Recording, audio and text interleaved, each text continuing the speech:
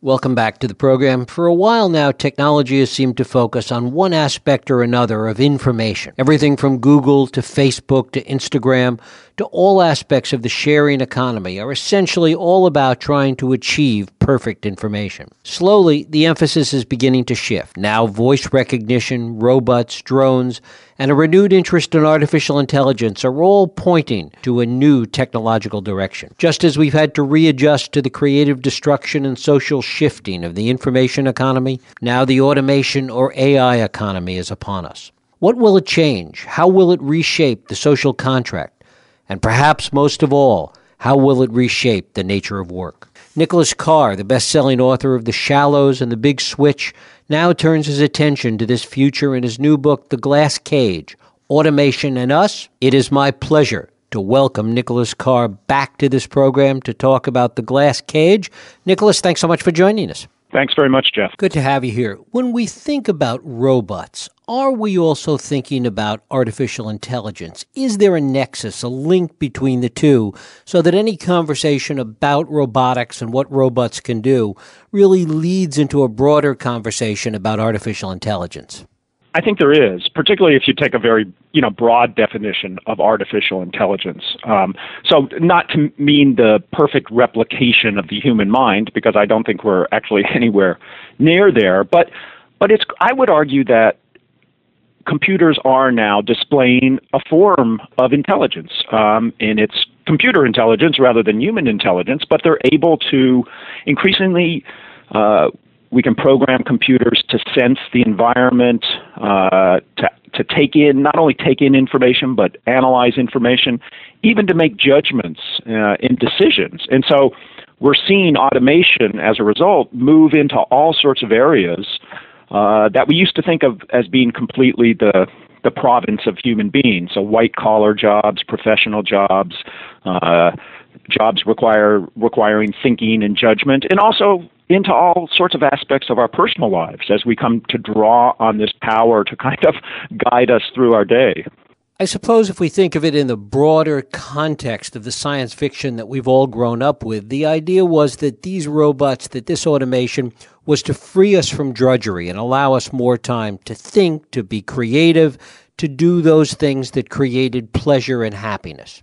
And often it does, and certainly often in the past when you had a machine that would take over some routine manual chore, that would free people up to think more interesting thoughts, do more interesting things. But it's a fallacy to believe that automation, that transferring work and activities from people to machines or computers always lifts us up. In fact, what we're seeing, and you can look across the economy, across all sorts of jobs, what we're seeing is actually this new wave of automation, in many cases, is reducing the challenge people face, reducing their kind of motivation and also opportunity to think at a higher plane or to work at a higher plane. And instead, it's kind of turning us all more and more into computer operators, into people who monitor screens, enter data into the computer, and then at times take over in emergencies when the system fails. But a lot of the jobs that are kind of given to us, to people, as we automate more and more work, aren't the most interesting jobs. And so automation can push us down in terms of the challenges we face and the work we do, as well as lift us up. And it depends on how it's designed and how it's used. It's interesting to see what's happened with respect to pilots today. We're told that for pilots, if there's a conflict between what air traffic control says and what the computer says, they're to rely on the computer. Talk a little bit about that. Yeah, and I think obviously the job of the pilot and the air traffic controller and everything are very complex, but we're certainly seeing in recent years the kind of long-term trend that we've seen with autopilot systems, which has been to make flying safer. We're starting to see a different phenomenon as computers take over more and more of the flying, and the pilot is engaged less and less. There are signs that pilots are losing situational awareness. They're kind of tuning out because they're not being called upon to fly the plane manually as much. And there's even among some pilots, at least, there's evidence of a kind of diminishment of skill, simply because they're not allowed to practice as much. And so on those fortunately rare occasions when the automation fails or when it cuts off or when some very strange weather event or something happens and pilots are suddenly called upon to take manual control of the plane, we seem to have created a situation where we've increased the odds that the people will make a mistake simply because we've handed over too much control and responsibility to the machine. To the extent that history tells us that technology will win out, that automation in this case will win out, should we be approaching this not from the point of view of what are the dangers or the problems inherent in automation, but simply the ways in which we can find new ways to interact with it and new skills to develop as this automation comes online? Well, I would argue that those aren't actually two different challenges or two different tasks. I think we can. It's true that technology is not going to slow down. Progress is not going to slow down.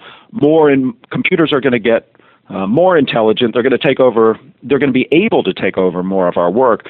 But that doesn't mean we don't have any influence over the course of this. Actually, I think the decisions we make as designers of these systems, as programmers of the software, and as users of them, make a huge difference. There are two. I talk about it, in the book, two very different approaches to this. One is called technology-centered design, where you start by saying, what can the computer do? And then anything that's left over goes to the human being. And unfortunately, I think that's the dominant method right now. But there's a very different approach called human-centered design, where you start by saying, what are people good at? And look at our creativity, our conceptual thinking, our critical thinking, and then design the software and design the system to help us do our best to fill in our flaws and fill in the gaps and aid us in working smart, facing difficult challenges, increasing our skills. And then if you take that approach, I think you get a better balance between human skill and talent and the enormous benefits that automated technologies and computers can bring to work as well. As we look at this through the world of human-centered design, isn't there something inherently subjective in that, in trying to determine the skills that human beings can make the greatest contribution and the skills in which human beings can best interact with computers? I think there's always we can't nail those questions down perfectly because it's kind of a moving target. But there are, if you look at kind of what scholars of automation, people in what's called the human factors field, have found is that there's all sorts of fairly straightforward ways to make automation more humanistic rather than simply mechanistic. And for instance, instead of allowing a pilot to simply turn on the flight automation after takeoff and then let it go until they have to turn it back on for landing, you can design the computer to hand back manual control to the pilot every once in a while during the flight at random times. And we know from psychology that if a person knows that they're going to have to take over at some random moment, that they stay much more aware, stay much more involved with the task, and perform better, practice their talents more. And there's all sorts of ways you can design these systems to encourage that kind of involvement and engagement by human beings, all sorts of ways you can make sure that people continue to learn and refine their talents. But if you come in with the attitude that we just want to automate everything that we can possibly automate and push automation and computers forward as far as possible, as fast as possible, you begin to lose sight of the still very important role that people play in all of these processes. In this brave new world, can we look to human beings playing a role that we can't yet even imagine? It's sort of reminiscent of Socrates talking upon the invention of the written word, that somehow that would be negative, that it would cause people to forget, that it would cause people to forget how to tell stories once there was the written word. It's impossible to predict all that, technologies. It's impossible to predict where technology is going to go in the future and how that's going to influence human behavior, humans' roles, humans' talent. It's simply unknowable. But what we But we don't live in the future. We live in the present, and our experience of life is determined by what we do now. And I think if we begin with the assumption that the richness of people's lives, the richness of their experience, the richness of the challenges they face, their ability to master difficult skills, that all of these are important simply because they're important to the quality of our lives, then it seems to me that that's the foundation for building a world, a world of enormous technological sophistication that is still a world we want to live in. When we look at something like the self-driving car, talk a little bit about the concerns you have with respect to things like that, and even some of the moral concerns that you've expressed with regard to something like that. Yeah, when Google announced that it had built a car that can, in many real-world situations, drive itself, that was an incredibly amazing feat of engineering. It's something that, very recently people didn't even think you could do. So the first thing that has to be said is that automation often shows us the incredible talents of people in their ingenuity. But there are questions that are raised by the self-driving car that we, as a society, we need to really think about. One is that as important as the efficiency of driving and the safety of driving is, we also have to recognize that actually a lot of people enjoy driving. It gives them pleasure. When you're stuck in traffic, it's horrible. But if you look at studies that have been done, people by and large really kind of get pleasure from driving. So we have to balance our understanding of human enjoyment, human experience with other things as we think about whether or not we want to turn all driving chores over to computers. But we also, if we get to the point where we do have completely autonomous vehicles, those vehicles are going to have to make difficult decisions in the real world. If you're facing an accident, what do you do? Do you hit the person or the animal, or do you go off the road and put yourself at risk? We're going to have to start programming ethics, moral codes into computers. And that raises the question, how do you do that? And also, whose moral codes are you putting into the machine? Well, we're already seeing in the arenas of Wall Street and things like program trading the results of what happens when computers take on these responsibilities without any kind of moral or ethical or broader considerations. That's right. And what we've seen as automated trading has taken over high-speed trading is not just the loss of people's jobs in that field, but we're creating a situation that is very hard for human beings to control. So when you have a flaw in the software, and there have been several instances of this, there can be quite catastrophic chains of events that happen because these machines can trade so many stocks and other financial instruments so quickly. You can put the entire market at risk if they go kind of haywire. And then there's also the question of manipulation and what exactly how exactly are all these machines being programmed? We don't have, as the public, we don't have access to their algorithms, their particular code. So exactly, what intent, what motivation is programmed into these machines, and are those in the best interest of society? Are they in the best interest of a healthy economy? These questions become more and more salient as computers take over more and more very important activities in society. Is there a danger of confusing the philosophical conversations with the economic ones? In other words, it's one thing to talk about the nature of work and how humans will be impacted in terms of their mental abilities, their physiological abilities. It's quite another to talk about it in the context simply that robots and automation are taking jobs away. If we look at auto assembly plants today, we see something that's akin to automation on steroids. Should we be careful about confusing the philosophical and the economic? And if we do that, does it in some way dilute the conversation? Well, I think it makes the discussion much more difficult because there's no doubt that there are often very good economic, very good financial reasons for businesses to push automation forward very, very quickly, to invest heavily in it. Obviously, a lot of companies, the whole reason they invest in automation is to reduce their need for for workers to increase labor productivity, and that's how the economy works. And in general, in the past, even if that displaced some jobs, it tended to create big pools of other jobs. Now that dynamic doesn't seem so far to be going on with computers. We're taking away more and more jobs, but we're not creating the vast new categories of work that we saw, for instance, with the mechanization of factories during the Industrial Revolution.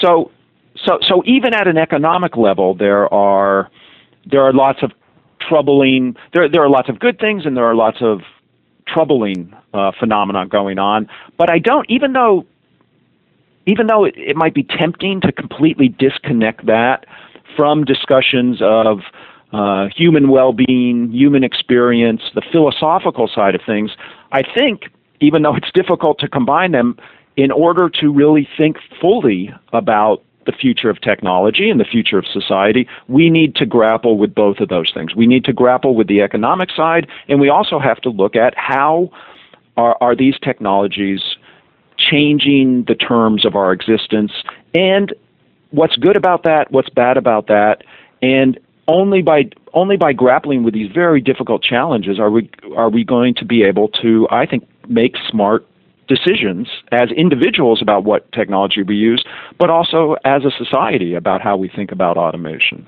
As you look at this, is this something that's going to happen at an individual level, at a corporate level, or is this something that public policy needs to take on? That's a tricky question because, my even given all my concerns about this, I would be worried about, I am worried about having too much attempt to have kind of government fashioning where innovation goes and how businesses invest in these things. I think we do need to have a freedom to innovate, a freedom to push technology forward. So I think the real, big focus needs to be how individuals make their decisions. Ultimately, the types of software and gadgets we buy and use also drives what the companies that make those things do, and also has to look at the corporate side of things.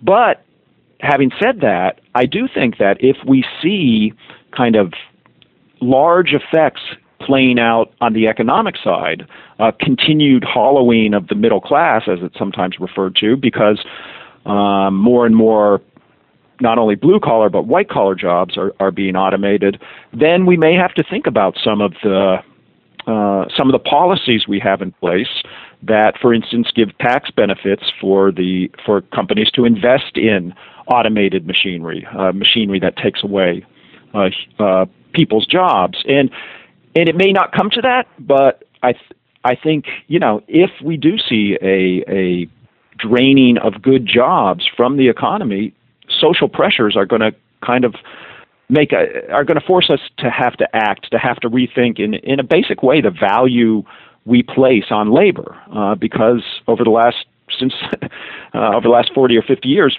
kind of as a society, I think we've had diminishing respect for labor and the importance of labor, and we may have to change culturally, socially, and maybe even politically. Of course, the overlay that makes this conversation so much more difficult is the fear that people have, fear of change, fear of technology, and the way that demagogues can take advantage of that in ways that result in bad public policy.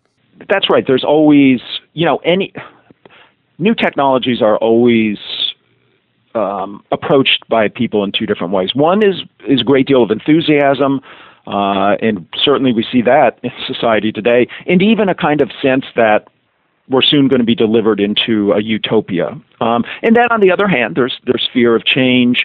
There's fear, robots are going to take over and we're going to be their slaves. And so we have to, I think it's important not to fall into either of those camps. And I mean, I've become a skeptic and a critic of technology. That doesn't mean I'm anti-technology. I think being skeptical and being critical of technology is really the best attitude to take right now, because the computer is infusing so many aspects of our lives and of society that simply rushing forward blindly strikes me as being absolutely the wrong approach. even though I completely agree that there's a danger in going too far in the other direction, where you simply begin to stifle progress and innovation because out of sheer fear of change. Should we be afraid that the technology is moving so much faster than the ability of any institution or organization or individual to come to grips with it, be it in the realm of public policy or the corporate level or the individual level, that it's all just moving faster than anybody can adapt to? I think we should be concerned about that, or at least aware of it. I don't think that's necessarily a new phenomenon. I think for at least 100 years, if you look at the arrival of the electric grid, for instance, 100 years ago, when everything became electrified over the course of a couple of decades, we had this same challenge. And on the one hand, it's a negative thing because you create this gap between law and social norms and technological possibilities, but there's also a good side to the fact that our political system, our laws, kind of evolve in a more measured pace than technology, because that means that gives a kind of buffer zone where before we rush to adapt everything to the technology, we get some experience. We see what really happens, and then we begin to evolve our laws and our norms, our behavioral norms, to the technology. So it's not always a bad thing to have forces in society that slow progress down a bit to more of a human scale and a human speed. The interesting thing to watch in all of this, and we're seeing it with mobile phone technology right now, is the developing world, the third world, which is kind of skipping a lot of the steps that we've long since adapted to and moving ever more quickly into this technological world. That's right. And there are many good things about that. I mean, there are areas of the world that didn't have the money to invest in, for instance, landline telephone lines. And so we're at an economic disadvantage because of the lack of communication infrastructure. So when you come along with cellular technology, which allows you to build out a robust telephone system without as much investment in telephone poles and lines, that can be a very good thing, because it does allow a society to kind of leapfrog up to a level of technological sophistication that is good for the people, is good for their economic opportunities. But in the end, every society faces the same trade-offs between the good effects of technology and the bad effects, between getting the efficiency and productivity advantages, and also possibly putting important elements of their culture at risk. So I think the many of the questions are different and many of the trade-offs are different, but wherever you look in the world, people as individuals and as societies are going to have to grapple with the very difficult problems and challenges raised by a very fast progress of technology, and in particular computing technology. And finally, Nicholas, within the context of this whole discussion of automation and artificial intelligence, all the things we've been talking about, where should we be looking to as the kind of laboratory for all of this? Where are things moving the most quickly, and that we should be looking to as the proverbial canary in the coal mine? Well, that's a good question. I think one of the unexpected things that's arrived recently is the fact that a lot of the fastest innovation, the fastest progress in computing technology is not happening in companies anymore. It used to be, companies were out in front. You'd hire IBM and you'd get the latest systems. Now it's, people and kids with cell phones in the companies that cater to them that are really pushing the technology forward. So one good place to look is simply how kids who have grown up with the technology, are very adept at it, how they use it, how it changes their life, how it brings benefits and how it brings problems. And that might be, the best laboratory we have at the moment. Nicholas Carr, his book is The Glass Cage, Automation and Us. It's just out from W.W. Norton. Nicholas, I thank you so much for spending time with us today. Thank you, Jeff. I appreciate it. We'll take a break. I'll be right back.